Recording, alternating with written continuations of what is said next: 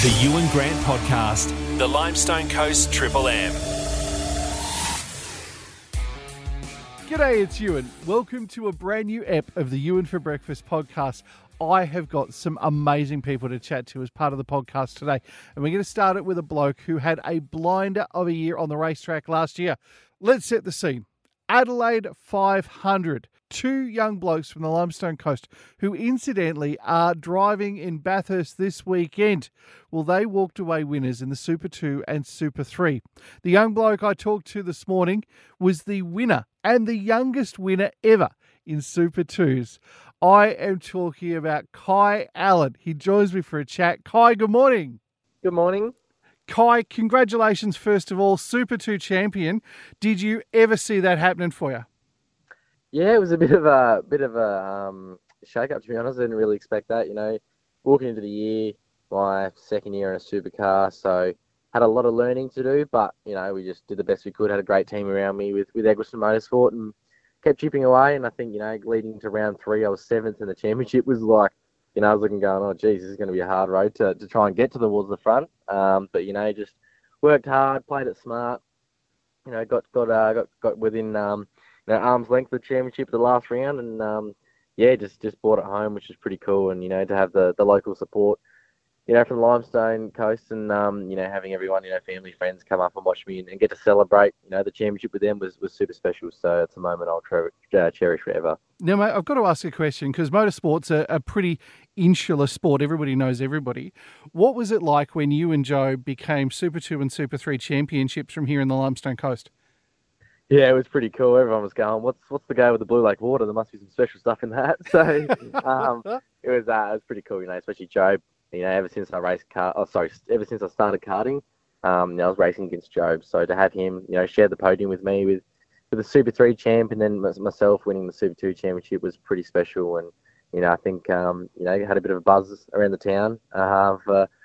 Two local boys having a crack on the big stage and sort of walking home with the trophies is pretty cool. So congrats to Joe. I'm sure he's going to do well in Super 2 and he steps up this year. And just really looking forward to try and continue on that local support with everyone from down the Limestone Coast. And can't wait to get the year underway. Kai, do you reckon we're going to see you win back-to-back championships? That's the goal at the moment. It's going to be super hard with a few young kids coming in, but never say never. We can always have a crack at it. I'm sure that everyone's going to be super hungry to get the championship, but do the best I can, play it smart like I did last year, and not over to the checkered flag flies. Now, mate, not only were you driving in the Super 2s last year, but you also got a crack at Bathurst, and that has led to something pretty spectacular this year. Yeah, definitely. It was super cool to, jump in the car with Simona Di Silvestro. She's a very well-known race car driver all over the world, and to have her experience at my first ever Bathurst 1000 was very special, and to do it with Dick Johnson Racing and Shell V-Power Racing Team was very, very cool. They had their full support behind us, and just even though we were the only little wild card, they didn't just stick us on the side and don't give us much attention. They prepped us really well and made sure that we were in the best shape possible for our race, and learn a lot from that. Also doing Super 2 on the same weekend, so it was very busy, but we got through and did quite well. I think brought the car home without a scratch on it. I think we got 20th, which is obviously going to be a bit further up the front. We had a few little bits and pieces go wrong throughout the race, but to finish my first ever Bathurst 1000 was very special, and got to do my first ever supercars qualifying at Bathurst too, so that was a massive tick in my book. So very, very special moment that had my family there as well, which is pretty cool. And that's also led to heading into the Giro season with Dick Johnson again, but this time with Will Davison. So another very experienced driver in Will, so I'm very excited to jump in the car with him and learn as much as I can. I'm a bit of a sponge at the moment. Just whatever information I get, I soak it all up, and can't wait to get in amongst the big boys with the good team, and just really excited to see how we end up once the Enduro season's finished. Kai, you've been given some amazing opportunities in the world of motorsport. Where do you hope to get to, mate? Yeah, love to get to supercars. It's been a great journey so far. I mean, as you call it, B grade in Super 2, so I'm one step away from where I wanted to be. Even though when I was little, everyone looks at F1, goes, I want to get to F1. There's a little part of me that wants to do that, but I've always had my eyes set on supercars, so that's where my sort of passion is, and the racecraft and the cars that they race is pretty cool. So want to get to there, and then the opportunities are endless after that. So but I'd love to try and win Bathurst, win a championship, and then just keep continuing on and see how we go. So be interesting to see what happens. Kai, how has 2024 started for you, mate? It's been really good. We did a test day, well, 2 test days, sorry, not long ago at Winton. So it was good to get back in the car and get to grips with things. There's a bit of a break over the summer period, so to get back into it. Change a little bit. I've actually grown since Adelaide last year, so I had to move the pedal box away from me. But I never thought that. So just getting comfy in the car again. Working again with the team at Egerton Motorsport has been really cool, and continuing on that partnership with them, and just getting used to the car, and just chipping away at little things here and there. So felt pretty strong at the test days. So really looking forward to jumping in the car at Bathurst for our first round in a couple of weeks, and hopefully we can continue on our strong form from last year. Kai, Super 2 champion, youngest ever person to do so. 2024 is going to be a huge year as you try to make it back-to-back. It's going to be a year of opportunities for you. I cannot wait to talk during 2024 about your achievements in the cars. Thanks for joining us this morning for a chat, mate. Thanks, Ewan. Appreciate it. A huge congratulations to Kai on his achievements so far, and a big shout out. Bathurst this week, and Kai and Job are both racing in the Super 2s. Now, to talk about talented locals in the Limestone Coast, there is a young bloke who is about to realise a dream. He is about to release his debut single, and the first film clip dropped on the weekend. Here is a listen to the song Unbroken by Kane Stuckey.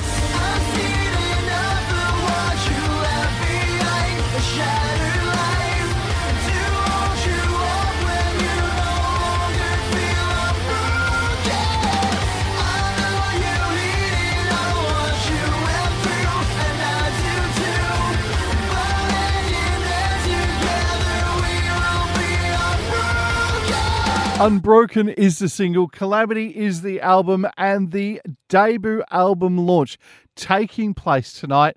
Kane Stuckey is the man responsible. G'day, Kane. Hey, how are you? Yeah, good. Kane, the culmination of months of work is all going to be celebrated this weekend with the launch of your debut album. Yeah, I can't wait. It's so exciting. I'm really excited for it. Tell me about what we're going to see on this album, because you have collaborated with a whole heap of people. Yeah, so I've got people from Brisbane and Hervey Bay area that have been helping me make sure that it's the best quality music that I possibly can. I've got local legend Streamline, pulled him out of retirement to do some work on the album. I've also got my 9-year-old daughter doing some vocals on it as well, which is really exciting. But it's just got influences from rock, metal, pop punk, rap, musical theatre. It's just got a whole bunch of influences from a whole bunch of different areas of my career, and I've thrown it all into one for this one CD, and it's insane. What made you want to create an album, especially from right here in the Limestone Coast, Kane? Yeah, so I've been part of bands for the better part of 15 years, and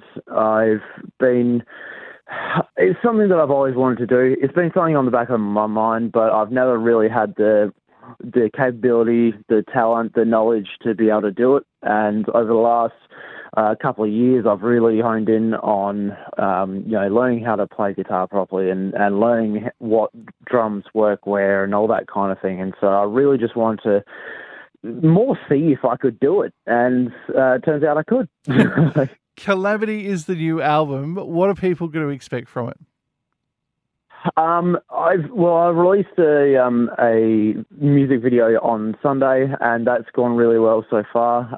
And that's one of the kind of rocky ballads on there. But there's a lot of heavy themes that are very important to me. There's some dancey music on there. There's some beautiful ballads. It's just got a whole variety of things, just suitable for anyone. What's your favourite song on the album, mate? Oh, it's hard to tell. I think probably Unbroken is the main one. That's the one that I did the music video for, and it's a beautiful, beautiful piece. It means a lot to me. Now, Kane, for people who want to be part of it this weekend, you've got the launch of the album Calamity. What's going to happen? So bands will start at 8:30 down at the Globe. I've got Gurns. I've got they're doing their first real show. I've got Stokes coming down from Adelaide, and then I've got Sexy As well that are finishing the night.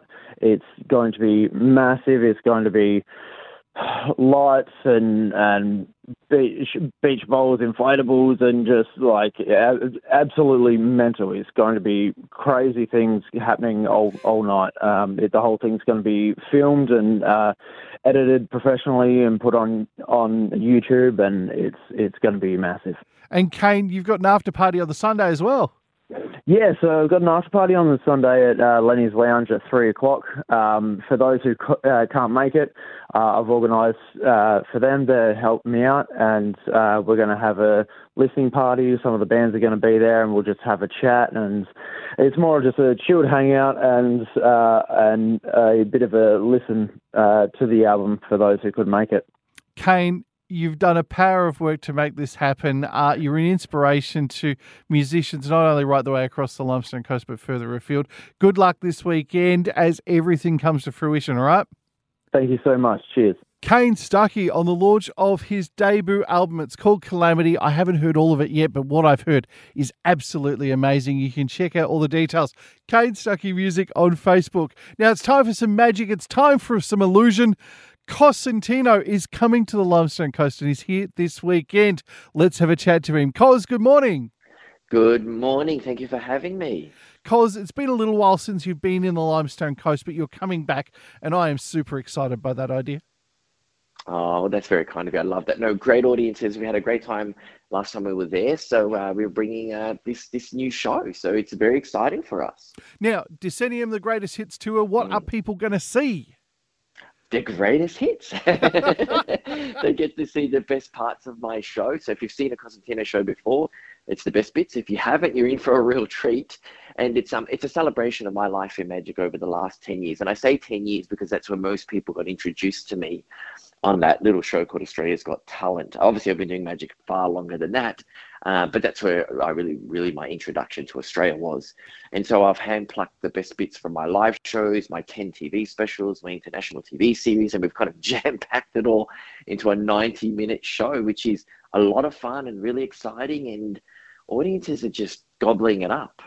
Cos, it's been an incredible journey over the last decade, and you have produced some edge of your seat, thrilling theatre. How hard is it to put on a show and tour it around regional Australia? Yeah, well, first I thank you. It's very kind words, and I appreciate you saying that, because it's very difficult doing a show like ours where, it travels in a semi-trailer, and we bring, every venue we go into in one day, we strip out all the lighting, we set up all our own lights, the props, the sets, the costumes, the AV content, all of the illusions. And then every one of my team has to be in perfect time and perfect sync, or it doesn't really get pulled off. And, the show's got to be dramatic, it's got to be magical, it's got to be funny, it's got to be romantic. And it's not just me standing there, telling a few jokes. And so, no disrespect, but there's so much more involved. And I know that because I have other performers come to the show and they kind of look at it and go, what the hell is going on? Like, there's a lot. And there's a lot going on behind the scenes. And it has to be tailored to suit a regional audience, because the show originally toured the 5 major cities this time last year. So we did like a week in Melbourne, a couple of weeks in Sydney, and then we went to Singapore, Malaysia, it goes to New Zealand, but it needs to be scaled accordingly to fit the regional areas. So that's challenging in itself. How do you reduce it? How do you fit it into those venues without losing the essence of the show, which we've managed to do, which is great. Cos, what is the attraction for all of us, whether we are young or old, to magic? I think the magician allows you to, even if it's for a split moment, a split second, to believe in the impossible. So in my show, there's a beautiful lady levitating through the air. Now, we all know that that's breaking the laws of gravity and it's not physically possible. But if you just daydream for a moment, and it was. There's something subconsciously working where it's about being liberated, being free, not being bound to this earth. And imagine if that was possible. So it creates kind of a fantasy. Or, I predict the future in the show. We talk about deja vu and how things, everyone has experienced deja vu and how things take place. And imagine if you could tap into that. So I play on those ideas, because we've all thought about it to some degree, or having things appear and disappear, or even like we do the classic sawing somebody in half. We do it obviously in a modern way, a brand new way, because you can't do it the old-fashioned way anymore. And so we do it with clear perspex boxes so you can see my assistant the entire time. But the point of that illusion is you might just look at it on the surface level and be like, okay, he's cut her in half, and then he's put it back together. That's really cool. But if you want to dig a little deeper, it's actually about breaking something and putting it back together. Now, consciously, you might not even register that, but subconsciously, that's what's going on. We've all been broken. We've all want to be put back together. So I think magic works on many layers. Simply just, the person is floating through the air, or deeper. And so I think there's so many elements that resonate with people. And then the crazy escapes, where people sometimes in themselves feel stuck or bound, or that they can't break free. And so the magician represents a symbol of that, and that, when you're putting these handcuffs on, or these chains, or holding your breath and you're going underwater, you're showing the audience that you can do these crazy demanding physical things. I think that's what it speaks to. Because you're a man of magic, and I'm always interested, are you still spellbound by magic yourself? Yes. I don't think I would be doing it if I didn't find joy in it. If I didn't watch a magic trick sometimes performed by somebody else that's really amazing and baffling. I'm very, very happy to watch another magician and kind of say to myself, "Oh, how did they do that?" I don't want to debunk things. I don't really care about. I want to feel the magic. So I don't necessarily go, well, I'm frustrated, I want to figure it out. If someone can fool me with a magic trick, I am way on board. I'm on board, and so I think I'm still attracted to that, and I get that feeling when I perform for other people and I see their jaws drop. And it's not from an ego perspective, like, oh wow, I baffled you, I fooled you, how smart am I? No. It's from that joy that I would feel when I get baffled. And I think that's a really beautiful thing to be able to deliver. And that's what keeps me going. I reckon that would be one of the best bits about being on stage at one of your performances, mate, to watch the audience reaction when you perform these incredible illusions. It's so much fun. And you can, very often you hear the audible gasp, like the, oh, no, and you can hear it. And sometimes the audience is so stunned, it's silent. It's a very interesting experience when you come to the show. You get the laughter, you get the people being inspired, and then you get those really interesting gasps, which I don't know how many shows get that. And it's a very, it's just such a wonderful thing to hear. And for me, when I hear that and I hear the audience have that response, it's so powerful for them, but it's really, really powerful for me that I've been able to deliver that. Cos, what do you reckon is going to get the most reaction from the audience when Densinium, the Greatest Hits Tour, comes to town? It's really tough to pinpoint it down to one piece. Do you know what? The best compliment for me is when the audience leaves and they don't necessarily pin it down to, wow, how did that lady levitate? Or wasn't that amazing? Or wasn't that card trick spectacular? Or how did he predict the future? But when they just go, someone says, what did you think of the show? And they go, what was your favorite part? And the audience just says, oh, it's just a good show. He's a real showman. That's just a good show. I'm really entertained. That's it. I just want them to walk away being truly entertained, and not necessarily it being one piece, but the overall experience, because I've written it that way. It's when you take one element out of it, I think it diminishes. It's kind of like, when you watch those talk shows and the actor has to explain the scene from the film and it's kind of a bit out of context.